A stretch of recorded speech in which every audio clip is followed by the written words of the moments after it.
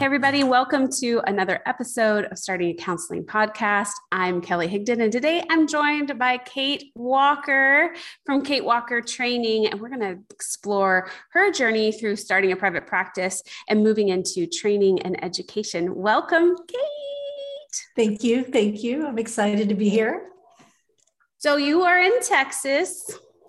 I am. And if you hear my dogs barking, I'm also in the country in Texas. Oh, I love it. And that's something we kind of share in common is our love for that state. And you do a lot. I mean, you're involved in a lot of different things, but I want to talk about how you even got here. So can you share a little bit about your journey into starting into this field and why? Absolutely. So I actually graduated from the University of Texas at Austin with a music degree in 1989 and did that for like 14 years. I'm a music teacher, orchestra teacher, bass player, freelance, did all the things. And in the meantime, also had a family. So I guess in 1998, I thought, okay, I need to do something more. And my story that brought me into this, just having a lot of complicated situations where a therapist helped me and knowing that as a teacher, I was touching students, but I wasn't really helping them. I wasn't really getting to know them. So started the counseling program, graduated in 2000, couldn't really make the leap. So I was the counseling orchestra teacher. And, At a school at a school. And so what do we do when we don't know what to do with our career? We go back to school. So I started a PhD program in 2004 while I was trying to start a private practice in a little room over what became a bar. So I don't know if that's irony or not, right? So counseling below, counseling above, and just different kinds. It was exactly. So in 2004, I started the PhD program, and it was tough because starting the PhD program, I couldn't do both, right? Doing the private practice full-time, doing a PhD program full-time, 3 kiddos. Then my husband gets deployed to Iraq, and then I get breast cancer. So pulled back, stayed in school, finished the PhD program in 2007. Cancer's great, had some reconstruction, cancer-free since then, no problems. 2007, restarted it, rebranded, called the practice Achieve Balance. It was all about the family, which I'm showing my age because that reminded me of the sitcom from back in the 70s. Achieve Balance was awesome. My mentor for my PhD program basically took me under her wing. We started this practice, the two of us, and it grew. It was in a wonderful demographic. We were able to stay cash, no insurance. I always say I dipped my toe into insurance in 2010. Got right back out, stayed cash. And then at the same time, she was sharing material with me to start a training program, the 40-hour training to become a supervisor. In Texas, there's a 40-hour course every LPC and LMFT needs to take if they want to be a supervisor. In 2015, Dr. Dutrude retired. I took the course over. And then in 2019, adapted the course to completely online when the rules changed and allowed that. So still maintaining the private practice, doing the training, threw in a little nonprofit in there called Ann's Place for about 5 years. I closed just threw that it in, huh? Okay. Just threw it in. Yeah. We'll come back to that. I knew my limits. So now my 3 kids are out of the house. So everything I do is virtual, and I'm in Lampasas, Texas. My counseling practice is virtual. My training is virtual. So it's pretty cool. I really like where life has taken me right now. I go to Lampasas every year. No, you don't. Yes, I do. You do not. I do. Let me guess. Do you go to Spring Hoe? No, my family, my in-laws have land in Lampasas. So, oh my gosh, we are totally going to meet up at the Rolling Pin Bakery, and we're going to have coffee. That sounds good. While they go do whatever they do in the woods, I will go have coffee. Yes. Why private practice though? Because there's some, especially being an educator, some people go straight into teaching. Why did you want to do private practice? I think I always knew I wanted to have my own business, right? Even as a teenager, I taught private lessons in the freelancing world where you're, musician and you just kind of get hired and you do the gig and you go home.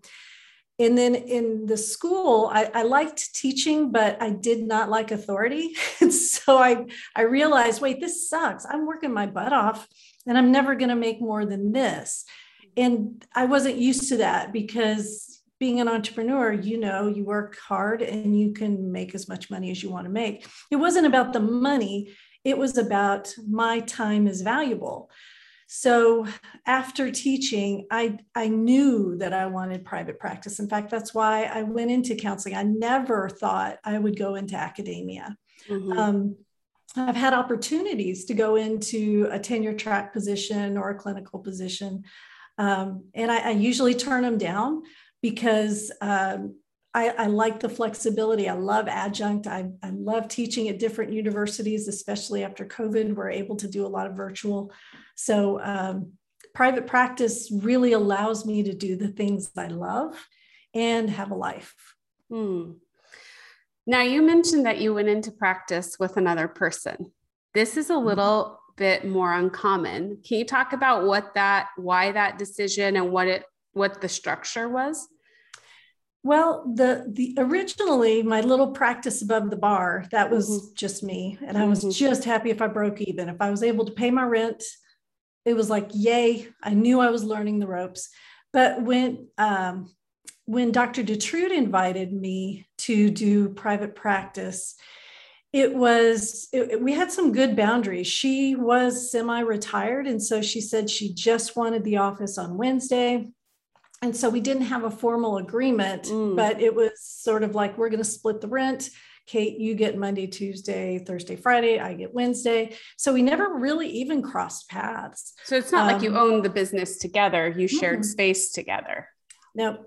And I tried the big practice thing. I had like 7 offices and, people coming and going. And you look at your bottom line, you look at your P&L and you're like, wait a minute, I'm making exactly the same as I would have cleared if I was working by myself, right? So when that day hits you and you realize bigger is not always better, right? It's like, that was a aha moment for me. Yeah, I think that's something that we talk a lot about in terms of growth of either way you decide to grow, it's going to be work, right? But you want it to be worth your work in terms of energy and passion, and also in terms of making sense financially. I think there is a way to grow the practice and be profitable, but you have to be super intentional about it, and you have to run the numbers, and you have to find other ways to provide benefits to your employees or whatever your situation is. And so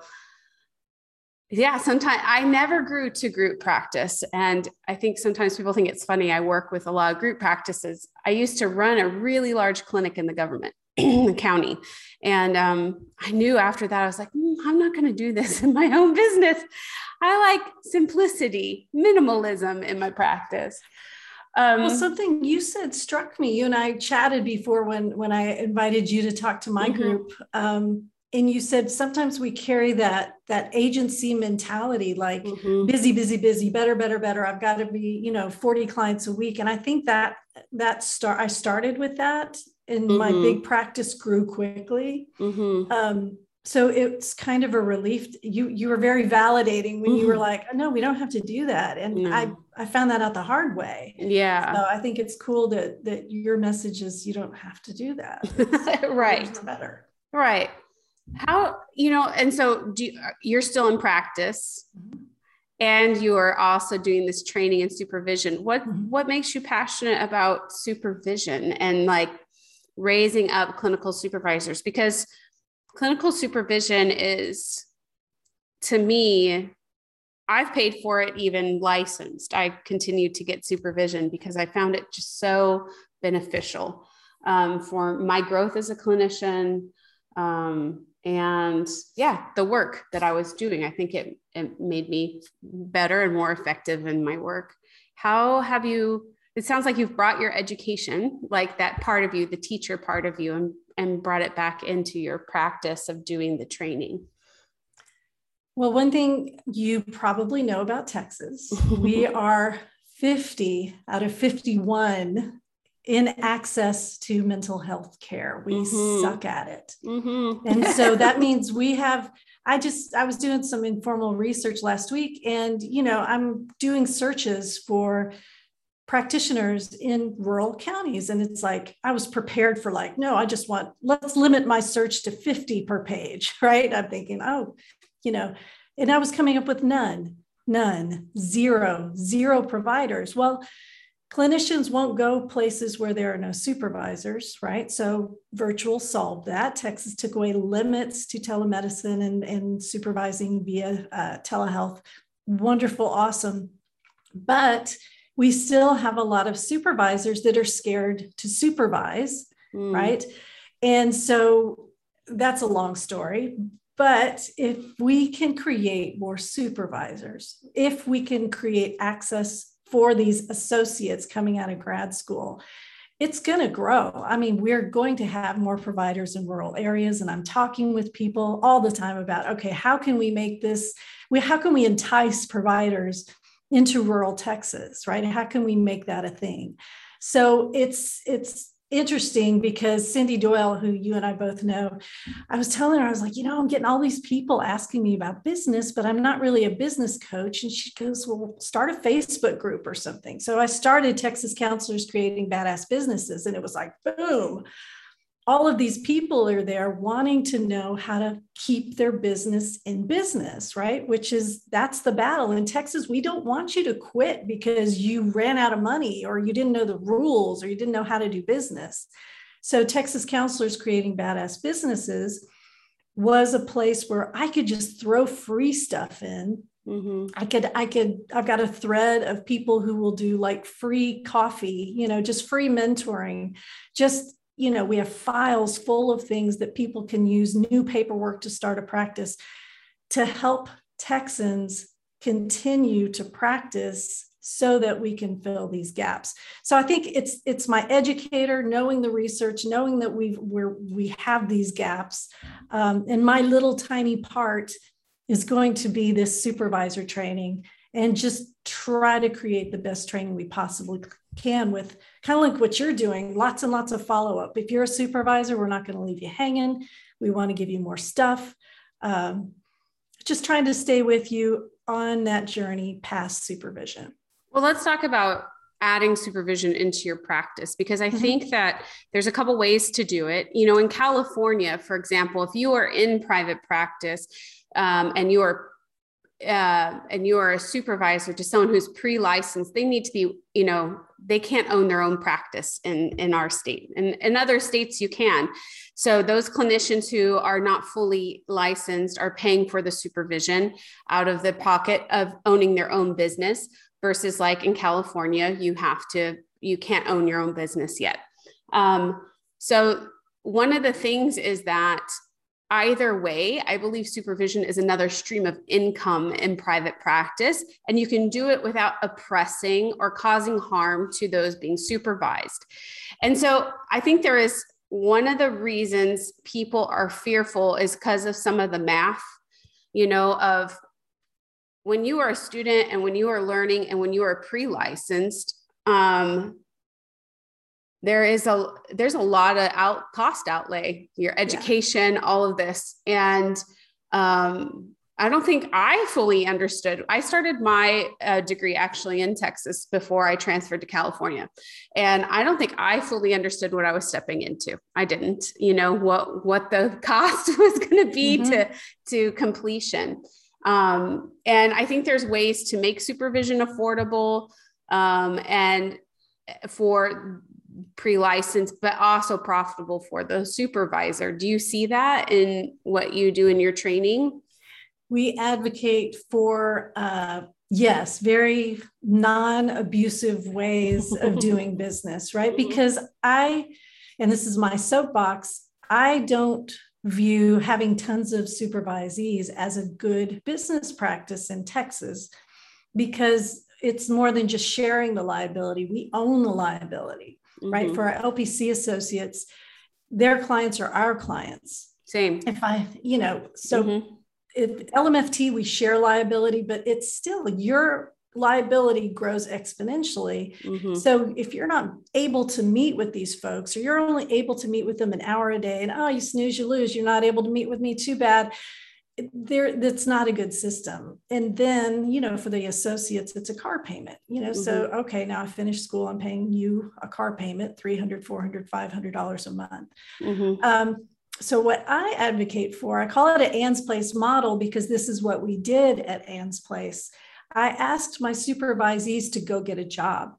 I wanted them to be someplace where they could, experience other diagnoses, see other things, get other experiences, but they had to donate 12 direct hours to me every month.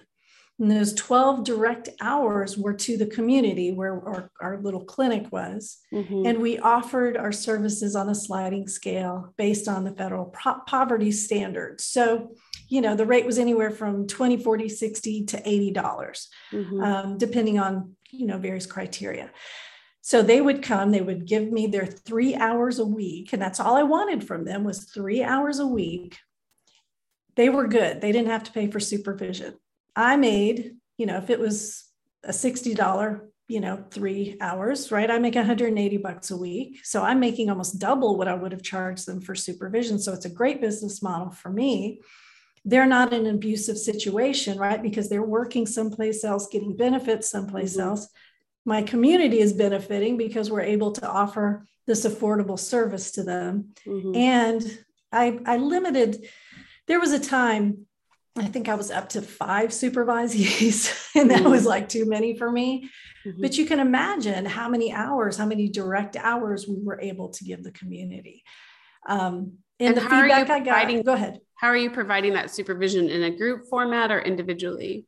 So 50% of supervision has to be in an individual setting. And so what we would do is we check the ratio each month.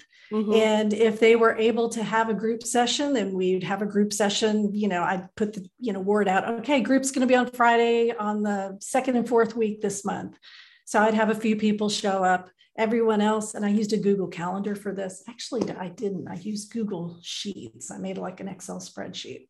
But they would sign up for their times 2 weeks before the month started, right? So November, they had to be signed up by the 15th. And it was nice because they were able to find the individual or the group slot that they wanted.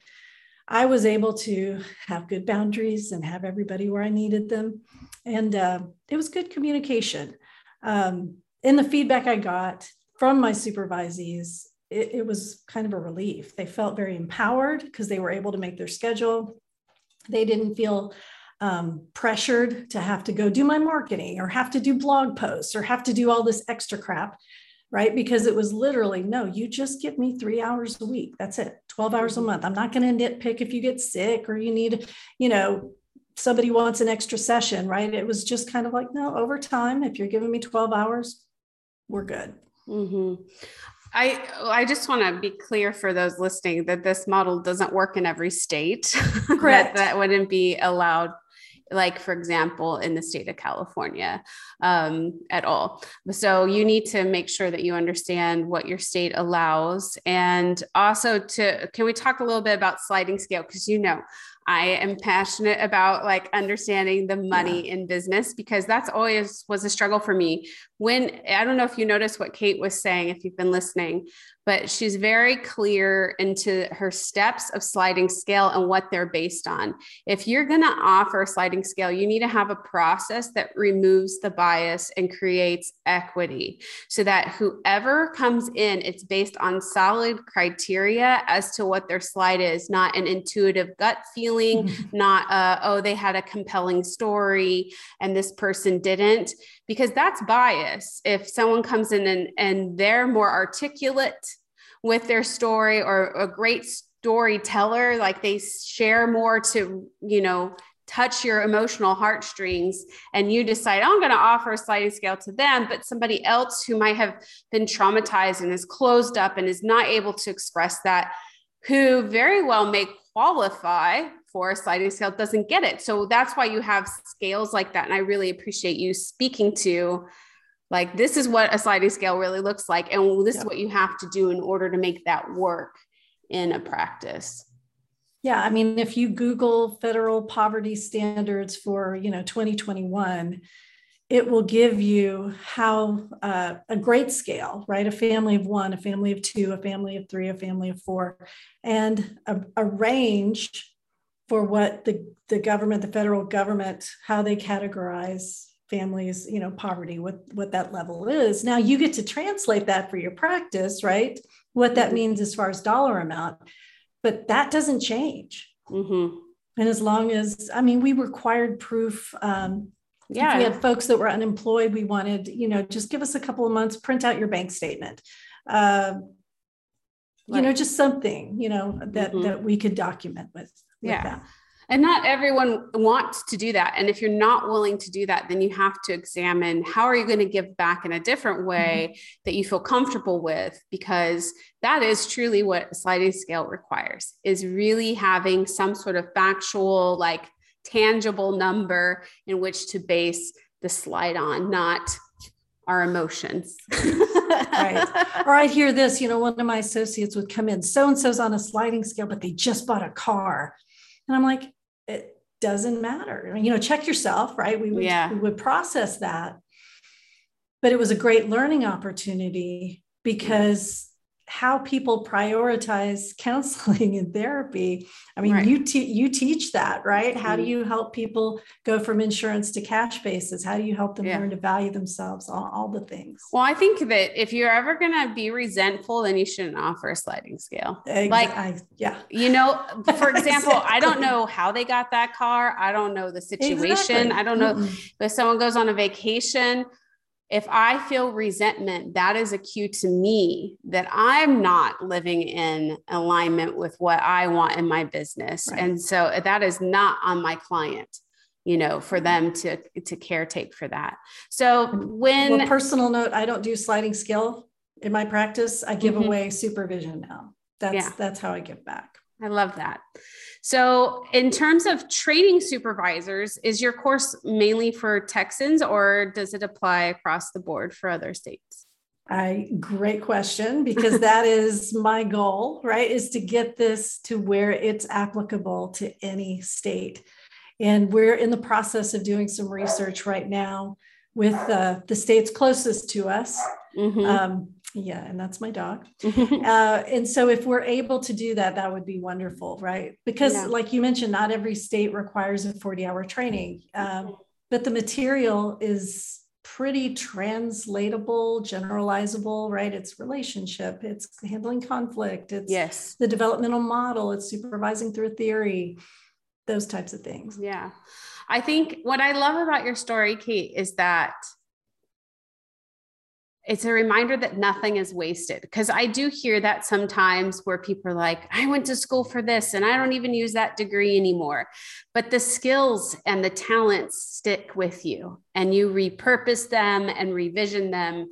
And in your practice, you've done just that. You've taken your love of teaching, your gifts of that, and turned it into creating more teachers. Because I believe a supervisor is a teacher. They are educating. They are, in there live working with someone and teaching them.